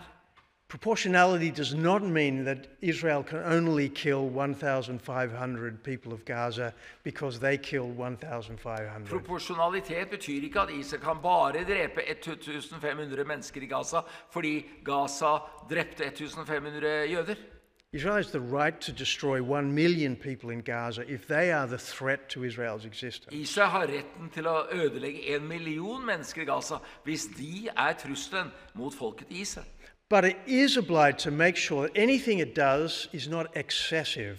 Men de har ansvar for at ingenting de gjør ikke skal være med unødvendig overdrevelse. That's the word that international law uses, not proportionality but excessiveness. Det er det ordet som folkeretten bruker. Det er ikke proporsjonalitet, men det er for stor styrke. So the number of civilians who might be killed by a bomb or some other action. Så det antall sivile som kan bli drept av bomber eller annen handling must not be more and must not exceed the number that is absolutely necessary in order to achieve the military objective. Må ikke være mer eller annerledes enn det som trengs for å oppnå det militære målet. And this is really, really difficult. Og dette er virkelig, virkelig vanskelig. If you have to take out Hamas, it's in the cellar of a huge building. Hvis du må ta ut Hamas i kjelleren i en svær bygning, then you have to take out that building. Så må du ta ut den bygningen. So what the IDF does is it warns everybody who's in that building. It sends SMSs. It sends messages to these people. Så det IDF gjør å advare alle de bygningene. De sender SMS-er og meldinger av alle sorter. It says you leave the sorter. building within 1 hour because we are going to take out Dere this må building. forlate bygningen i løpet av 1 time, for vi skal nå ta ut den bygningen. There's no army in the world which goes to the lengths that the IDF does Det to finnes ikke warn noen the civilians. her i verden som går til så omfattende steg som IDF gjør for å advare borgerne. The problem is we see on television only the results. Problemet er at på TV så ser vi bare resultatene. We see a building that's been destroyed and we see a whole lot of horribly miserable people. Og vi ser bygningen som blir ødelagt, og vi ser masse forferdelige og triste mennesker. But it doesn't say anything about the decision-making process that Israel has gone Men through. dette sier ingenting om den beslutningsprosessen som lederne i Israel må And I ta. do believe the Israeli army is held itself to the highest possible standards of ethical conduct. Og jeg tror virkelig at Israels hær holder seg selv ansvarlig overfor den aller høyeste etiske standard. I want to talk a little bit about the siege of Gaza. Jeg vil gjerne snakke litt om beleiringen av Gaza. So Israel supplies electricity and water to the Gaza Strip. Så Israel skaffer elektrisitet og vann til Gazastripen. And when this war broke out, they immediately said, we're cutting off all the water, all the electricity, all the fuel, all the food that goes into Gaza. Og med en gang krigen brøt ut, så advarte de og sa vi kutter ut all elektrisitet, alt vann, all gass, all mat til Gazastripen. And they called it a siege of Gaza. Og de kalte det en beleiring av Gaza. And some people say, well, you're not allowed to do that. Og noen mennesker sa, men du har ikke lov til det. You're not allowed to make the people of Gaza suffer because it's a war against Hamas. It's not against the people of Du har Gaza. ikke lov til å få folket i Gaza til å lide, fordi det er en krig mot Hamas. That's actually not true. Men det er faktisk ikke sant. A siege is a legitimate way of waging war. En beleiring er en legitim måte å føre krig på. To surround an area, a city or an area, in order to put pressure on the army in that area. Og omringe et område for å kunne legge press på hæren i det området. And Israel says the electricity we supply into the Gaza Strip, we are not going to allow Hamas to misuse this electricity. Og Israel sier at den elektrisiteten som vi skaffer til veie i Gazastripen, vi vil ikke tillate at Hamas skal kunne misbruke den. To make their bombs, to send more bombs into For å lage missiles sine into bomber og Israel. sende flere bomber inn i Israel. So I think it's quite reasonable for Israel to cut off its electricity, which, by the way, is only a small part of the electricity in the Gaza Strip. Så jeg tror det er helt rett av Israel å kutte ut elektrisiteten, som forresten er bare en liten del av elektrisiteten i Gaza. It's even allowed to stop its water supply into Gaza Strip. De har til og med lov til å stanse vannforsyningen inn i Gazastripen. But Israel supplies less than 10% of the water in Gaza. Men Israel skaffer mindre enn 10% av vannet som går inn i Gaza. And the real problem is that Hamas has never built up a decent system for creating water supply to its civilian population. Og det store problemet er at Hamas har aldri laget et ordentlig system for å gi vann til sin egen befolkning. And there's a lot of evidence that Hamas is using the Israeli infrastructure to destroy it and to make bombs out of it, make missiles. Og det er masse beviser for at Hamas bruker det Israel skaffer til veie for å lage bomber og andre raketter av det. They even dug up the water pipes from Israel and they make missiles out of the pipes. De har til og med gravd opp vannrør fra Israel for å kunne lage sine missiler, sine raketter. So this is why Israel says, well, we are not going to do anything that Hamas can use or misuse to be killing our people. Derfor sier Israel at vi vil ikke tillate at noe av det vi gir eller lager skal kunne brukes av Hamas til å drepe vårt folk. And Israel actually called for the people of Gaza to move to the south towards the border with Egypt. Og Israel oppfordret befolkningen i Gaza til å flytte til syd for å unngå krigens følger. So in order that it can destroy Hamas so that civilians will go to safety and it can really hit the Hamas targets. For at de kunne ødelegge Hamas og sivilbefolkningen kan komme seg i trygghet trygt. Then the whole world says, well, Israel is creating a humanitarian crisis Og hele by verden sier at Israel skaper en creating humanitær refugees. krise. Whereas actually what Israel is trying to do is protect the people of Gaza. Men det Israel prøver å gjøre er å beskytte befolkningen i Gaza. So there's a whole discussion about whether the refugees from Gaza, where should they go? Så det er en hel diskusjon om hvor skal flyktningene fra Gaza gå. And pressure has been put on Egypt to open its border, the Rafah gate. En press er blitt lagt på Egypt å åpne sine grenser for å slippe inn befolkningen fra Gaza. To allow people to go from Gaza into Egypt to a safe place. For å la befolkningen i Gaza gå inn i Egypt til et trygt sted. But Egypt refuses. Men Egypt nekter. Egypt doesn't want Palestinians in the Sinai. Egypt vil ikke ha palestinere inn i Sinai. Doesn't want refugees. De vil ikke ha flyktninger. It also doesn't want Islamist terrorists on its De territory. vil ikke ha islamske terrorister i sitt territorium.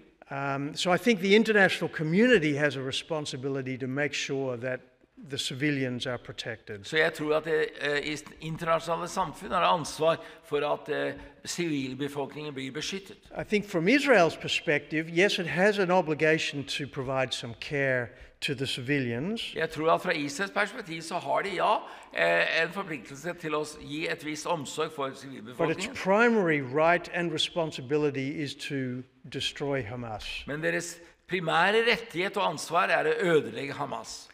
And that's part of the work that we're trying to do, is to just get that message out. Ja, det en del av det arbeidet vi gjør, det å få ut det Because budskapet. there's a lot of international lawyers out there who are criticizing Israel all the time. For det mange internasjonale jurister der ute som kritiserer Israel hele tiden. And many of them are leading Israeli and Jewish lawyers who want to criticize Israel every time for doing the Og wrong mange av thing. dem ledende israelske jurister og advokater som kritiserer Israel hele tiden.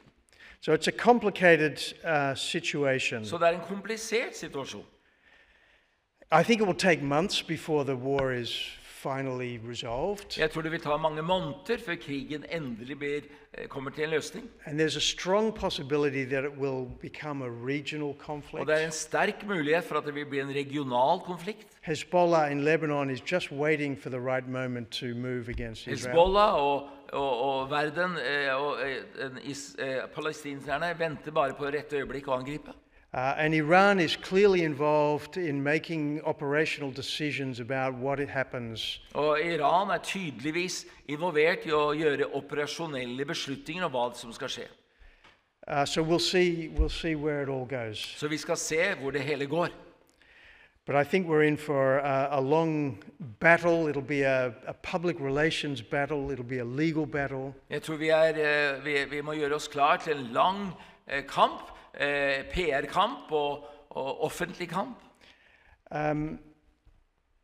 So I think it's going to be challenging for all of us to be making the arguments about what Israel can and cannot do. Så jeg tror det kommer til å være en utfordring for oss å komme med argumentene om hva Israel kan gjøre og ikke kan gjøre.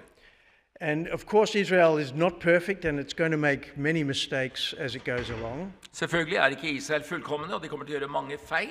But there's no army in the world which doesn't make mistakes. Men det ingen her i verden som ikke begår feil. And I think it's important that we stand up for Israel's right to defend itself and its people. Og jeg tror det viktig at vi står opp for Israels rett til å forsvare seg selv og sitt folk. Good. That's pretty much what I wanted to share. Det det jeg ønsket å si her i kveld. Yeah. Excellent. Okay? Thank you. Thank you.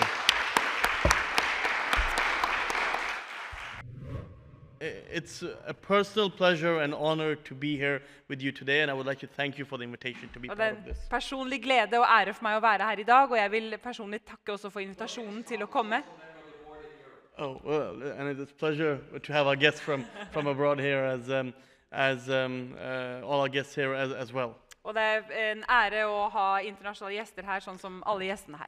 And you know, I can just feel the energy and the happiness in this room. Og jeg kan kjenne energien og gleden i dette rommet. And absolutely, and that makes me happy, especially because of the troubling times that we are living in. Og det gjør meg glad, spesielt på grunn av de vanskelige tidene som vi lever i.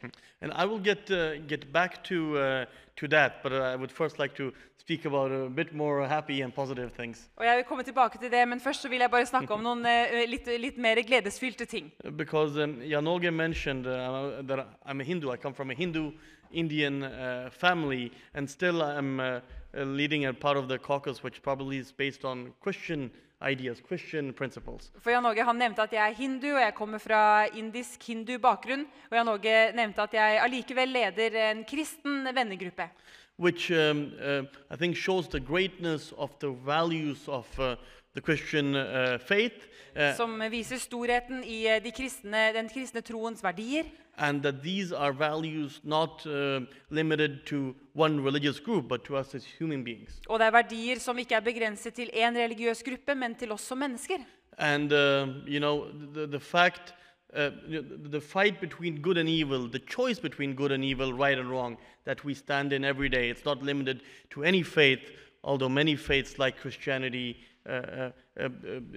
spread these important values among its members and followers. Og den kampen mellom godt og ondt, og valget mellom godt og ondt som vi står i hver dag, den er ikke begrenset til religiøs tro eller en spesifikk religion, men den er for oss alle.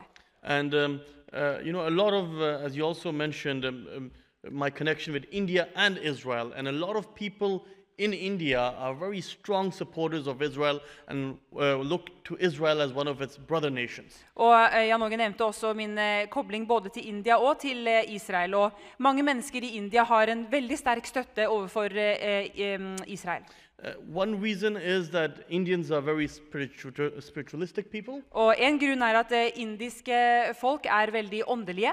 But the other reason, which is actually a bit more unfortunate, is that many Indians have seen the same struggles against terror, the same fight for its existence that unfortunately Israelis have experienced since the very day the state was created. Men en annen grunn som er litt mer uheldig, er at mange indere ser at de også har opplevd litt av den samme forfølgelsen og vanskelighetene som det staten Israel har gjort helt siden dens begynnelse. And a few years ago, there was a big terror attack in Mumbai, India, where hundreds of people were killed in a hotel, in train stations, taken as hostages.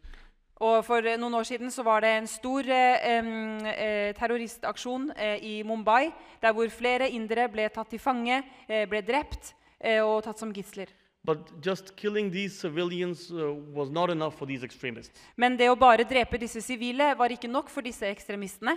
In Mumbai, one of the biggest cities in the world, they tracked down one of the few houses where there are Jewish citizens living. I Mumbai, denne store byen, så fant de noen av de få husene der det faktisk bodde jøder.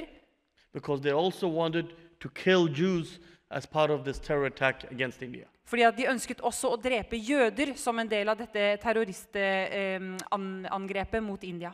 And this shows that the evil forces, the anti-human forces that Israel and India on its own ends have to fight against, they view our democratic, peaceful communities as one enemy.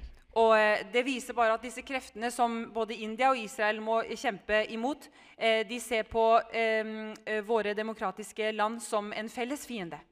And I'm very happy to have been a leader of the Israeli Friendship Group in the Norwegian Parliament for 2 years. Og jeg er veldig glad for å ha vært leder for Israels venner på Stortinget nå i 2 år. I think I've been to Israel more than 20 times and seen almost every corner of the country. Og jeg tror jeg har vært i Israel mer enn 20 ganger og sikkert sett hvert lille hjørne av landet. And we as a country, Norway as a country and most other countries have a lot to learn from Israel. Og vi som nasjon, Norge som nasjon og alle nasjoner har masse å lære av Israel. I mean, whether it's about technology, Om det handler om teknologi, agriculture, eller landbruk, and all these things that are remarkable, og alle disse tingene som er bemerkelsesverdige. but that are almost a miracle given the circumstances and the security situation in the area around Israel. Men som er som et mirakel når du ser på omstendighetene rundt i Israel. But it's also an inspiration and a model for us all to follow, that as long as we believe in the light, we can defeat any darkness. Men det er også inspirasjon og en modell som vi kan følge i det at når vi tror på lyset, så kan vi bekjempe mørket. And therefore, it's one of the biggest, I see it as one of my biggest duties in politics to stand up for Israel's right to exist and to build, continue building the friendship between Norway and Israel as a member of parliament. Så jeg ser på det som en av mine største oppgaver i Stortinget å støtte Israel og være med å bygge vennskap med Israel.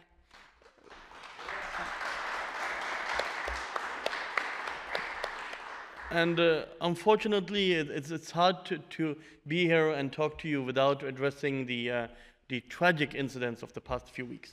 Og dessverre så er det vanskelig å stå her og snakke uten å snakke om de forferdelige hendelsene som har skjedd de siste ukene. That in the year 2023, At i år 2023 we have people killing Jews just because they're Jews. Så har vi mennesker som dreper mennesker bare fordi de jøder. People killing babies just because they're Jews. Og folk dreper babyer bare fordi de jøder. And people taking hostages of all ages, from babies to senior citizens, just because they're Jews. Og mennesker som tar gisler blant babyer og alle aldersgrupper bare fordi de jøder. These are not enemies of Israel, these are enemies of humanity. De ikke Israels fiender, men de menneskehetens fiender. And I respect and understand that the conflict between Israelis and Palestinians is controversial and that we have people with mixed views. Og jeg forstår og jeg respekterer at konflikten mellom Israel og Palestina har mange sider og komplisert, og at vi har mennesker av forskjellig syn. But regardless of what view you have on the conflict or on any political issue, Men uavhengig av hvilket syn du har på konflikten eller noe politisk emne, as human beings, it should be very easy for us to draw a distinction between right and wrong. Som mennesker så burde det være veldig lett for oss å skille mellom rett og galt. And killing civilians, killing babies, taking innocent people as hostages, that's wrong. Å drepe sivile og ta babyer og gjøre dette mot uskyldige mennesker, det feil. And I also think that many people, many leaders around the world are cowards not to raise the issues of hostages. There are still about 200 hostages, innocent people in Gaza right now. Og jeg mener at det finnes mange feige ledere rundt omkring i verden som ikke tar opp dette med at det fortsatt rundt 200 gisler som holdes som gisler.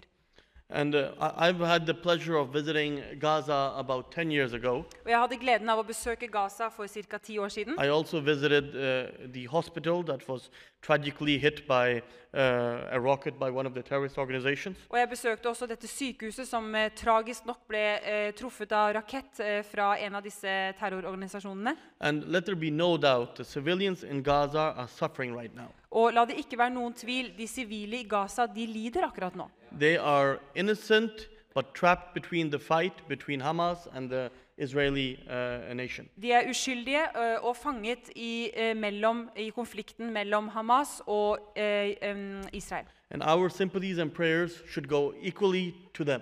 Og vår sympati og våre bønner burde også gå til dem. But we also understand that in the fight against brutal enemies of humanity, sometimes, unfortunately, civilians suffer. Men vi forstår også at i denne brutale kampen imot umenneskelighet, så vil også sivile liv gå tapt. But let us hope that this incident, no matter how tragic and brutal it was, might be the start of something good to come. Maybe this is the wake-up call we needed to defeat such enemies of humanity. Men la oss håpe at dette forferdelige som har skjedd, kan være begynnelsen på at det kommer noe godt ut av det. But you know, although we live in quite troubling times right now, Og selv om vi lever i ganske vanskelige og urovekkende tider nå, when you look at the big picture, many positive things have been happening. når du ser på det store bildet, så det også mange positive ting som har skjedd.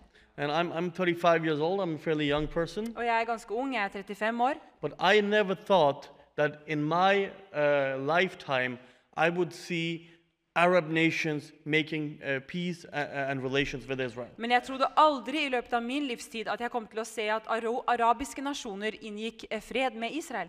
And it's quite a feeling going to either Ben Gurion Airport or Dubai Airport and see so many flights going between Arab nations and the only Jewish state in the Og world. det ganske spesielt å reise til disse landene og se hvor mange fly som reiser imellom de arabiske landene og Israel.